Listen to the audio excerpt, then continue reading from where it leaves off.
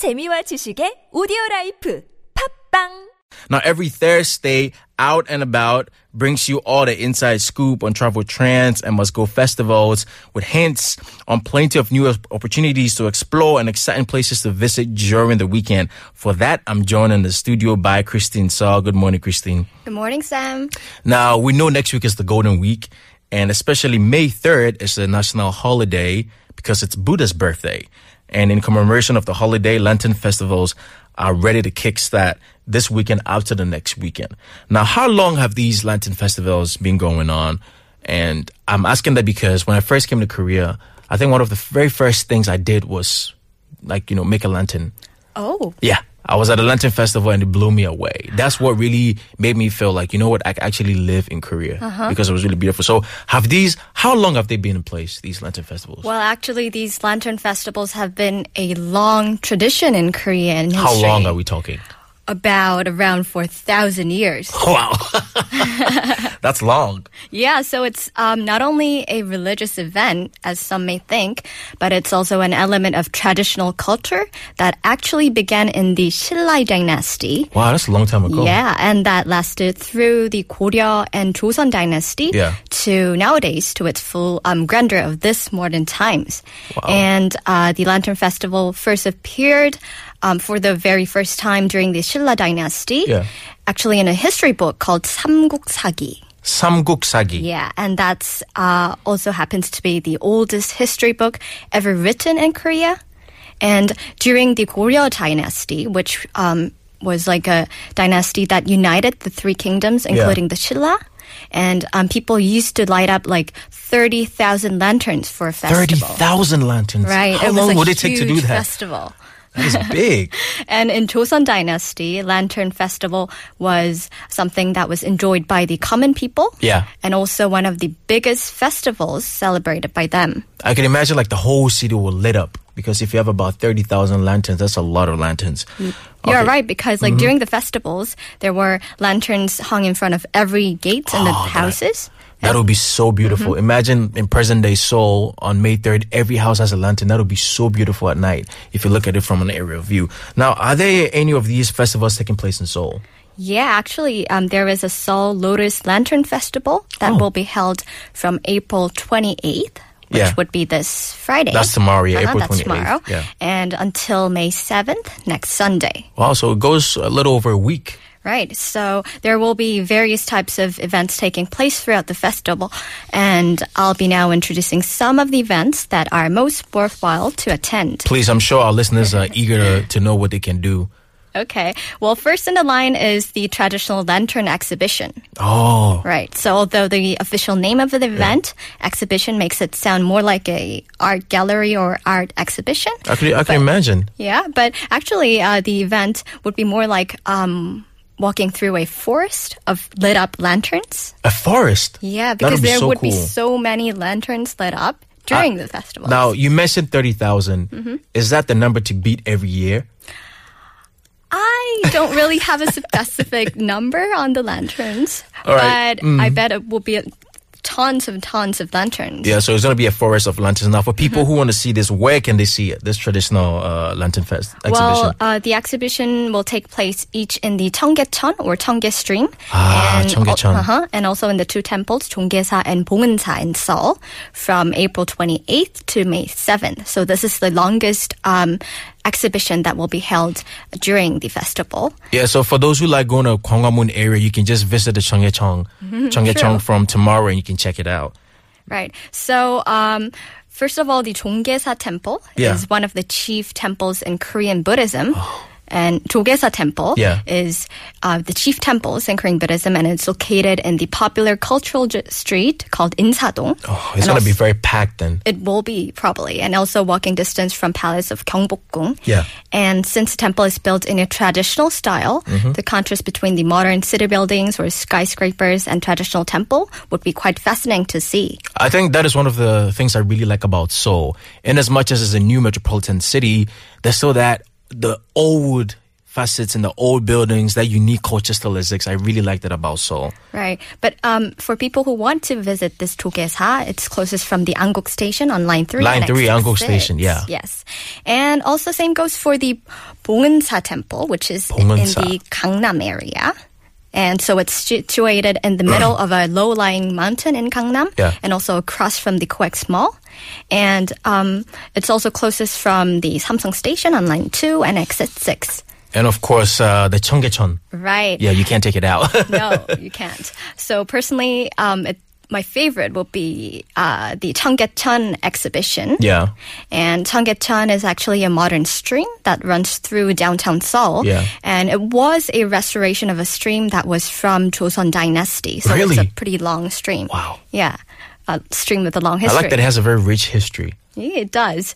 And I've actually attended the previous Cheonggyecheon Lantern Festival that was held during winter, so last winter, I Yeah. think. And if you go there, you'll see lanterns that are, the sizes are as big as you, Sam, actually. I tell you, I think one time I went to Cheonggyecheon and a friend of myself, we made a lantern and we let it float on the stream. Oh. Yeah, you make a wish and you let it float. That was so cool. Wow, Yeah. That would have been Yeah. But unfortunately, my wishes haven't been answered yet. So I'm still waiting. one day. Yeah, one day. But there are also craft shops held under the bridges that Yeah. are multiple bridges along the stream. It's basically like a whole package. It's not just an exhibition. It's a whole experience on itself. Exactly. And Cheonggyecheon or Cheonggye Stream itself is already, as you know, Yeah. quite a romantic dating spot. Oh. But the addition of the colorful lanterns floating makes it even more romantic. This, for all couples who are in Seoul traveling, just trust me, this is the place you want to go on a date. It is. It's that beautiful and romantic. So couples who want to check out the place, Cheonggye Stream is closest from Gwanghwamun Station on line 5 and exit 5. And of course, I've been to these lantern festivals, and it wouldn't be a lantern festival without a parade. So are we getting parades this time around too? Yeah, there are.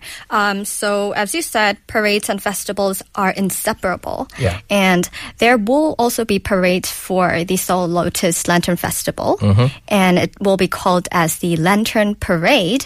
And it will take place along the street of Jongno, where you will be seeing countless handheld lanterns, those are smaller one, and the grand ornate lantern marching down the wide 8-lane road of Jongno. I really want to see this view from a drone. Just check out everybody with the lantern. Now, when is this due? Well, the parade is due on April 29th, which is this Saturday from 7 to 9:30 p.m.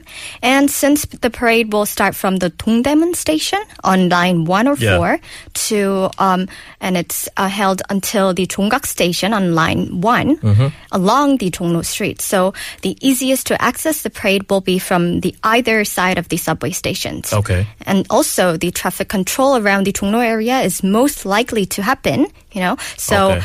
Are they going to block the street for... Probably, I Okay, think. that's good.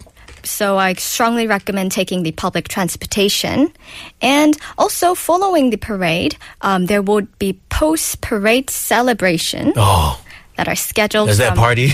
It will be a pretty quite a party that will take from 9:30 to 11 p.m. at Jonggak intersection, which would be the place where the parade ends. And both participants and spectators are entitled to join the celebration, and there will be cultural performances and shows will be held, and audiences can just jump in, get into the act, Yeah. and dance hand in hand in front of the stages. That'll be so fun. Now, I reckon, making these lanterns, of course, there has to be some sort of class for you to take to be able to make them. Are there any traditional cultural experiences for people that want to participate? There are, of course. So if you attend the traditional cultural event, which is held on April 30th, the Sunday, taking place right in front of the Jonggyesa Temple in Insadong, Yeah. you'll see about 100 activity booths lined up, Wow. including booths to make lotus lanterns, and also booths to try out Korean temple foods, and also play traditional folk musical instruments. No, and you know what? lots more. I have been a participant of this event, and it You blew have? me away. Yeah, when I came about 8 years ago. Wow. I loved it. I think it was an experience of a lifetime, so everybody should check out this thing. Now, for people who are not in Seoul, they're probably like, oh, it's happening in Seoul and we can't do it. Is there anything out of Seoul that people who want to participate can also do? Well, there is actually another Lantern Festival that is available on this Saturday, April 29th, outside of Seoul. Is it in Jeju? No, it's not actually. It's held in the Korea's second most populated city. I know this one. Do you know? My favorite. Kaga, it's Busan. Yes, you're almost Korean. Yeah. Thank you. So this other Lotus Lantern Festival will be held in Busan. As you said, second most crowded city of Korea. And also a city home to a beautiful bay, Haeundae. Oh. And also my hometown. It's your hometown? Yeah. Wow. I was born there. 반갑습니다. Thank you. And if you go on this Saturday to this Lotus Lantern Parade. What are some of the things we can expect? Because I know it has the beautiful beach. Are they going to do any things on the beach? That would be so cool.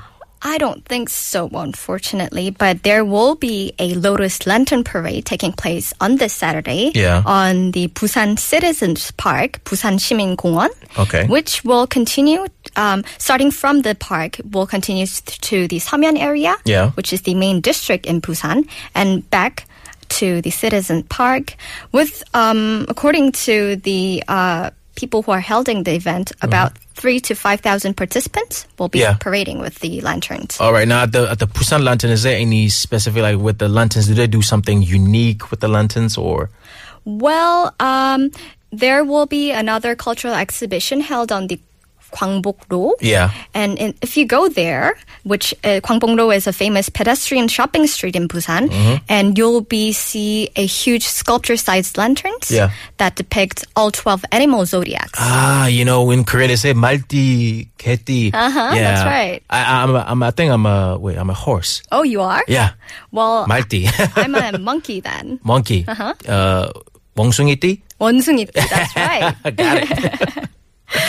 So if you want to get to Busan from Seoul, the most convenient would be by train. Take a train from Seoul's train station and takes less than 2 hours and a half. All right. Now, is there a place people can check out all this information? Well, if you want more information on this event, just go to the site, www.bba48.or.kr. All right. That's it for today's Out and About. We'll be right back with People in Seoul. Thank you, Christine.